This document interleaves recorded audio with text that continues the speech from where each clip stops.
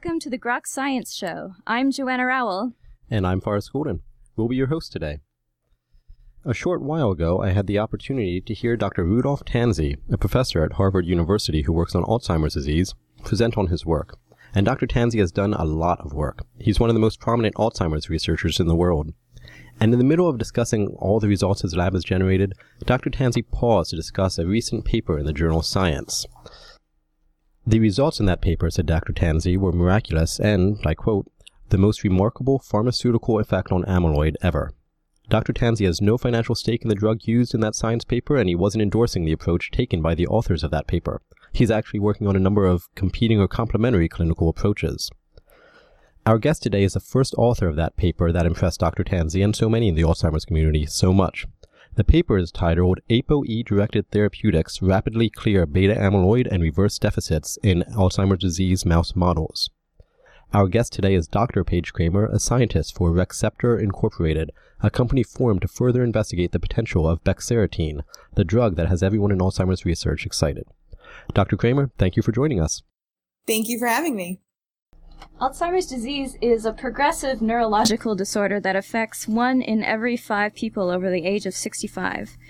The risk of developing Alzheimer's doubles with every decade after the 7th.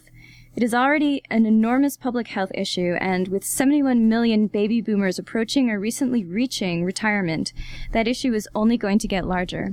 Unfortunately, that's all true, but what's also true is that scientists have made enormous headway in understanding the causes and potentially combating the effects of Alzheimer's disease.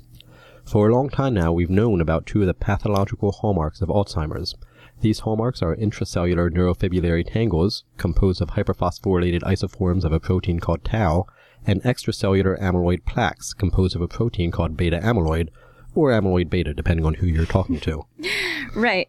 And we also know some of how these hallmarks arise. For example, amyloid plaques form when monomers of beta amyloid, which are generally soluble, bind one another and form insoluble aggregates, eventually visible as plaques.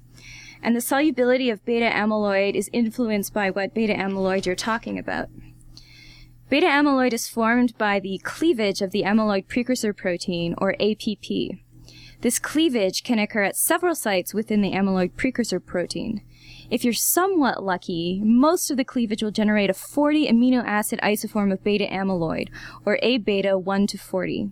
If you're unlucky, a fraction of the cleavage events will generate a 42 amino acid isoform of beta amyloid, or A-beta 1 to 42. A-beta 1 to 42 is more likely to form aggregates than A-beta 1 to 40. What this means is if you have a high ratio of A-beta 1 to 42 versus A-beta 1 to 40, you are at a comparably higher risk of developing amyloid plaques in Alzheimer's disease. In fact, if you look at families with a history of early onset Alzheimer's, where the disease strikes when you're in your 30s or 40s rather than in your 60s or 70s, you see mutations in proteins like the amyloid precursor protein or the presenilins, some of the proteins that help cleave APP to A-beta, that influence the ratio of A-beta 1 to 42 versus 1 to 40. Dr. Kramer, along with hundreds of scientists, use this information to generate mouse models of Alzheimer's disease. Here's Dr. Kramer talking about the mouse models she uses. These models are models of amyloidosis. And what that means is they have had, in their genomes, they've had inserted human genes into their mouse genome. The genes that have been inserted into the mouse genome are mutated in a way. And the mutations that have been made allow for the mouse to generate amyloid beta at a much higher rate. One is called the APP-PS1 model. It has both a mutation in the APP gene, there's a Swedish mutation. It's a family in Sweden that was one of the familial Alzheimer's disease genes. So it induces the formation of preferential cleavage to amyloid beta. And then in addition to that, there's a presenilin delta E9 mutation in that same mouse that generates more amyloid beta 42. So that's one model. So the other model we used is called the TG2576. And this model just has the APP Swedish mutation, so nothing else. And the last model is also called APP-PS1-21. It was made by Matthias Eucker. And this model has both mutations in APP as well as in presenilin that generate about 6-fold higher amounts of amyloid beta. specifically 5 times more amyloid beta 42 and 1 times higher amyloid beta 40.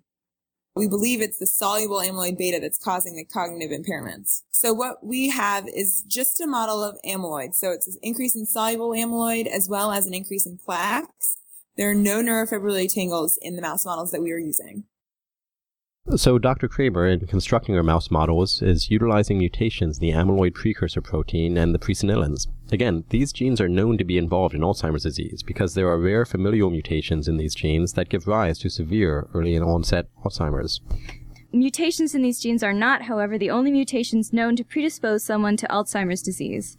Another locus where mutations or genetic variants can confer risk is the alipoprotein E gene, or ApoE. Here's what Dr. Kramer has to say about ApoE. The ApoE4 isoform has been shown to be the greatest genetic risk factor for Alzheimer's disease, such that having 1 copy of the disease makes you about 3 to 4 times more likely to get the disease. And if you have 2 copies, 1 from your mother, 1 from your father, you're about 12 times more likely to develop the disease. Fortunately or unfortunately, depending on your viewpoint at this point, is the mouse models that we're using are strictly the murine model of ApoE. So that's something that we're interested in looking into, whether or not this drug has differential effects on the 3 different human isoforms. There are mouse models that do have the ApoE2, 3, or 4 inserted into their endogenous ApoE promoters. But the mouse models that we're using do not have that. So to be clear, the mouse models Dr. Kramer is using make use of 2 of the 3 best-known genetic predispositions for Alzheimer's disease. These mouse models also develop amyloid plaques, one of the big hallmarks of Alzheimer's disease that we discussed earlier, and they have increased amounts of soluble A-beta, which Dr. Kramer, as she says, believes is the key factor in the cognitive impairments seen in Alzheimer's disease. But remember, we talked about 2 hallmarks of this disease, amyloid plaques and neurofibrillary tangles. And as Dr. Kramer said, her mouse models do not develop these neurofibrillary tangles. That's true, they don't, but it's an open question as to just how important the absence of neurofibrillary tangles is. Hyperphosphorylated tau, the backbone of neurofibrillary tangles, shows up in a number of neurodegenerative disorders. It's hard to look at that fact and say that the neurofibrillary tangles are at the root of Alzheimer's disease. On the flip side of things, however, when neurofibrillary tangles show up again and again in neurodegenerative diseases, it starts to look like maybe they play a role in causing that neurodegeneration. Again, definitely true, and I don't think there are many researchers who would argue that neurofibrillary tangles play no role in the pathogenesis of Alzheimer's. But actually, neurofibrillary tangles aren't even the most glaring thing missing from Dr. Kramer's mouse models. The Alzheimer's mice Dr. Kramer uses, and the mouse models used by a majority of Alzheimer's researchers, don't show neuron loss. Alzheimer's is a neurodegenerative disease. The degeneration includes the death of neurons. In humans, that cell death might occur after 60 or 70 years of life, but mice only live for about 2 years. It's likely that, if they lived long enough, Dr. Kramer's mice would also exhibit neuron loss, and they might exhibit neurofibrillary tangles. Some of the most severe mouse models of Alzheimer's disease, the models where many of the alleles from several families with the earliest onset of phenotypes are put into one mouse. These models do show neuron loss. But there are also complicated models of the most extreme examples of Alzheimer's disease with highly deleterious mutations in a number of different genes. This makes it difficult, though not impossible, to draw conclusions from work with these models. That's right. But all of this is sort of missing the forest for the trees. If you want to have a good mouse model for Alzheimer's disease, you want those mice to develop Alzheimer's disease. Right. Sounds obvious. Right. And we already talked about the genetic and molecular background of these mice. Now let's get back to Dr. Kramer and let her talk about the behavior these mice exhibit. The mice have cognitive deficits as well as memory impairments, including one of which is including an associative behavior called nesting, which is also in the paper. What's done here is typically your garden variety mouse will make a nest with some pressed paper. It'll chew it up and make a little burrow, and that effect is lost in the Alzheimer's mouse. However, if you treat that same mouse with the drug, then these mice revert to a more garden variety mouse type of burrow. So that's one type of behavior. They also have an olfaction behavior. So just like people lose their sense of smell, that people who are suffering from Alzheimer's disease, so do mice. That's something we've also tested.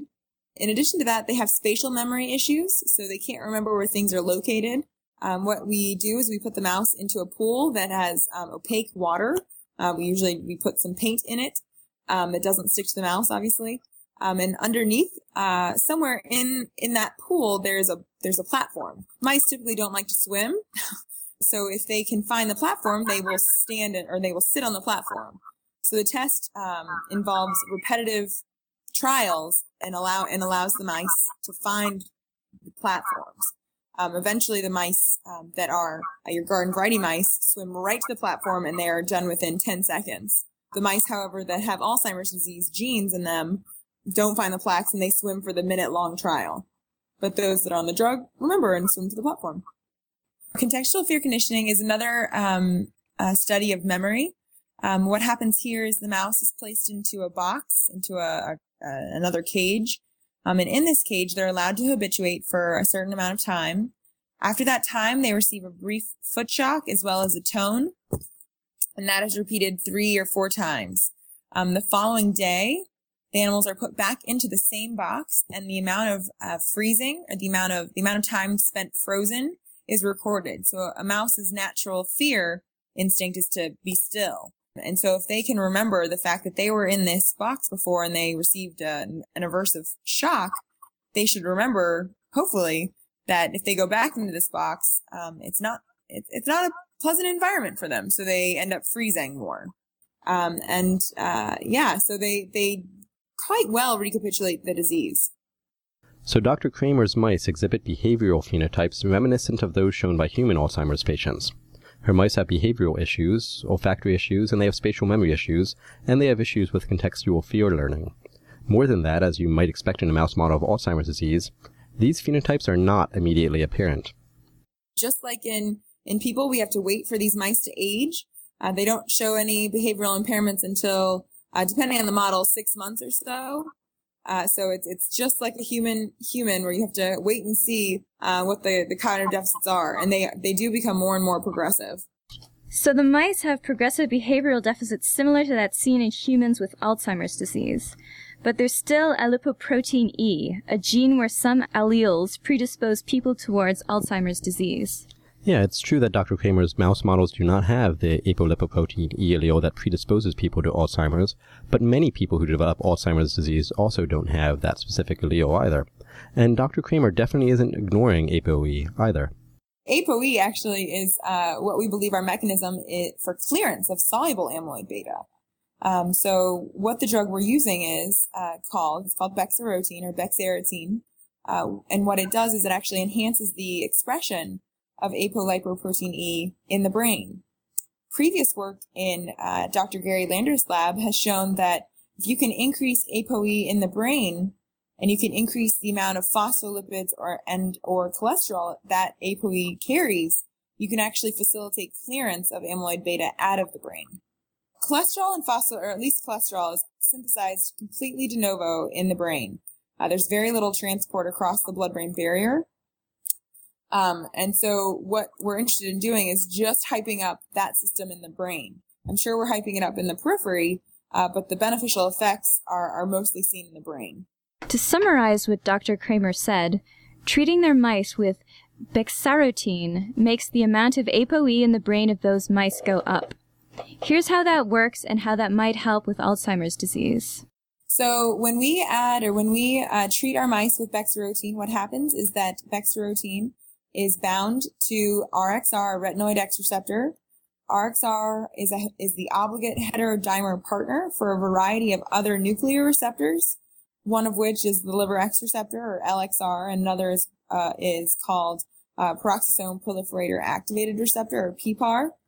And if RXR binds to either of those two other receptors, LXR or PPAR, we have shown that we can induce the expression of apolipoprotein E, as well as the phospholipid and cholesterol carriers, ABCA1 and ABCG1.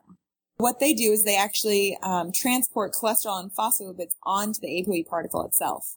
What generally happens is that as we can induce the expression of ApoE, the ATP binding cassette transporter A1 or ABCA1 initially lipidates or transfers cholesterol and lipids onto the ApoE particle. ABCG1 then comes in and further lipidates this particle, and it's known as now an HDL or high density lipoprotein particle. And then what happens after that is, as you can increase the size particle of ApoE, there's more ability of amyloid beta to bind to this particle, and that we've shown can facilitate the degradation both intracellularly and extracellularly. So increasing the amount of ApoE allows more A beta to be picked up. After it's picked up by the high-density lipoproteins, it gets degraded. There are intracellular and extracellular mechanisms involved. What we've shown is that one of the cell types in the brain, the brain's macrophage or microglia, have been shown to degrade amyloid beta, as well as another cell type in the brain, astrocytes, have been shown to degrade amyloid beta intracellularly. There's also an extracellular mechanism using insulin-degrading enzyme or IDE. That's an extracellular mechanism that we didn't really get too much involved in this paper. We focused primarily on the intracellular degradation. One thing that worried me about that portion is that they're using a drug, bexarotene, that works by activating a receptor with, as Dr. Kramer said, a large number of binding partners. We asked Dr. Kramer to explain how they knew that the effects that they see, which we'll get into in just a moment, were the result of the influence of their drug on ApoE rather than on another binding partner of the RXR protein. So we have used ApoE knockouts. So we've used cell types that don't express any ApoE. In addition, we've also used animal models that don't have any ApoE. And we've shown that the effect that we saw with a wild type mouse or with a transgenic mouse is completely lost. So we know that it's an ApoE dependent mechanism. So we know that we're activating LXR and PPAR, which regulate the expression of ApoE. So Dr. Kramer has mouse models for Alzheimer's disease. These mouse models have some of the pathological hallmarks of Alzheimer's and display behavioral phenotypes similar to those seen in humans with Alzheimer's. She also has a drug that should, in a perfect world, rescue the behavioral and cognitive deficits seen in her mice.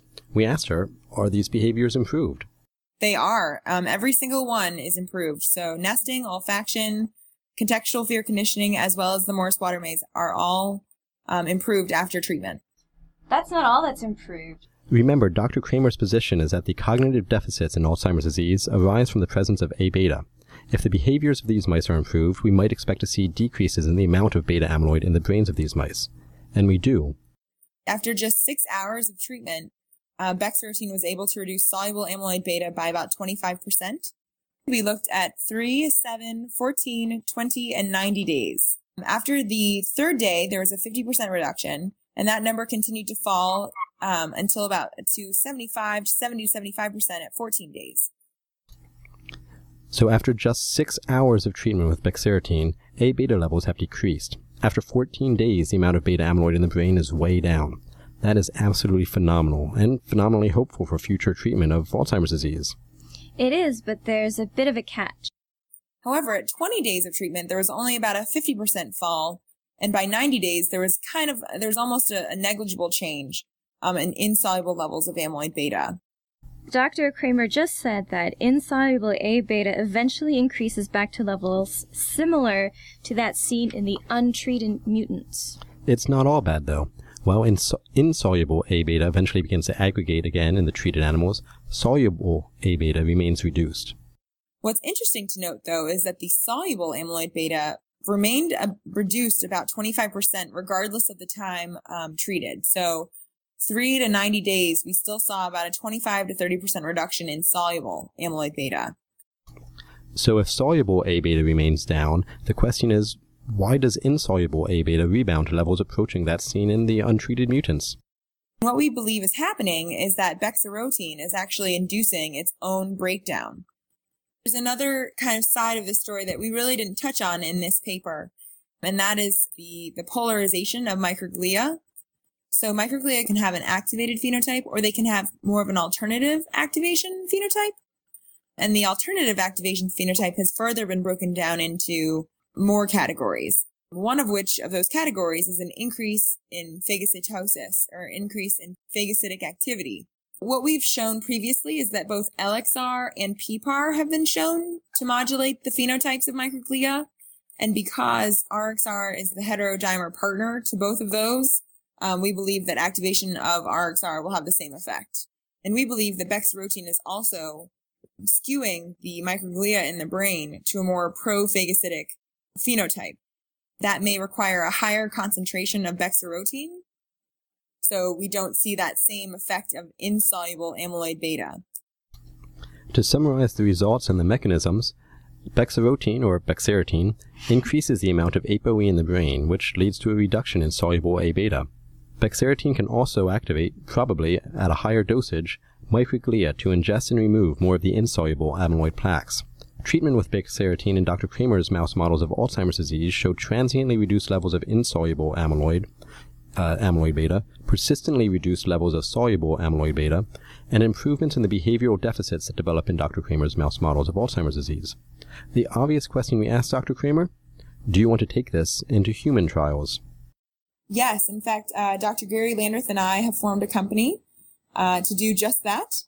We are in the funding stages of a phase 1 clinical trial. In this phase 1, we would like to use cognitively normal individuals to make sure that our mechanism in humans is the same as it is in mice. So we want to look to make sure that, yes, we are increasing ApoE in the brain, or actually in the cerebrospinal fluid. Dr. Kramer also brought up one promising point in favor of the use of bexarotene. So this drug is currently on the market. It's been on the market for it's right around 13 years. And it's used to treat patients with cutaneous T-cell lymphoma. One of the side effects, or two of the side effects, are increased triglycerides as well as increases in cholesterolemia. But the doses that which we would like to try this drug may in fact be lower in people. So we believe that we could actually eliminate or reduce those side effects. So bexarotene is already on the market, the side effects are known, and hopefully they won't be an issue in this case. We asked Dr. Kramer about one other complication with using bexarotene in this manner to treat Alzheimer's disease. Her mice, unlike humans suffering from Alzheimer's, do not exhibit cell death. Neurons don't die in her mouse models of Alzheimer's disease, unlike what actually happens in people. We asked her whether this was likely to make a difference in the utility of bexarotene treatment. It does appear that perhaps the early stages of the disease is considered reversible. It's possible that treating patients that are in the pathogenesis of the disease, this drug may not have an effect. We're obviously kind of out in the woods at this point. We need to do a lot more testing to figure that out. The good news is that, as a relatively slowly progressing disease, where years pass before symptoms emerge and more years pass while the phenotype progresses, there's a large window during which treatment with bexarotene might have a positive effect. This is all good and hopeful news. However, we've had hopeful news before. A few years back, there was a very promising clinical trial that tried to use antibodies to clear beta amyloid from the brain. Unfortunately, that trial didn't pan out. There are, according to Wikipedia, always a trusted source, always trusted, more than 800 clinical trials for Alzheimer's disease treatments currently underway. That's 800 clinical trials, including many more antibody studies. We asked Dr. Kramer what makes this approach different. The one thing that is important to keep in mind, I think, the antibody studies, they're both passive and active antibody studies. And what happens in these is that you actually induce a brain response or an immune response to amyloid beta. So you're inducing something that is not a normal function of the brain. And this has been shown to induce some poor side effects in some patients and has resulted in some clinical trials to fail. That's obviously not what we're interested in, but what is different between the antibodies clinical trials and our hopeful clinical trial for bexarotene is that with bexarotene or bexarotene, we're inducing a natural process in the brain. ApoE and ABCA1 and ABCG1 are naturally found in the brain. So this is a natural process. We're just enhancing it. That's a big difference to the other studies that are out there. We are just enhancing Mother Nature. That's the last question we have time for here on the Grok Science Show. Dr. Kramer, thank you for joining us. Thank you so much for having me. That was Dr. Paige Kramer, formerly a graduate student working under Dr. Gary Landreth at the Case Western Reserve University, and now a scientist at Receptor Incorporated. Dr. Kramer was talking about her recent paper in the journal Science, ApoE directed therapeutics rapidly clear beta amyloid and reverse deficits in Alzheimer's disease mouse models. If you're interested in hearing more from us, you can find us on the web by pointing your favorite search engine to the Groks Science Show. The Groks Science Show is also on Facebook and Twitter, so look for us there. And if you want to email us, you can reach us at science@groks.net. Thanks for listening to us today, and if you email us, tweet us, or post to us on Facebook or our website, we'd love to listen to you. For the Groks Science Show, and for Charles Lee, Frank Ling, Elise Kovic, and Joanna Rao, I'm Forrest Golden.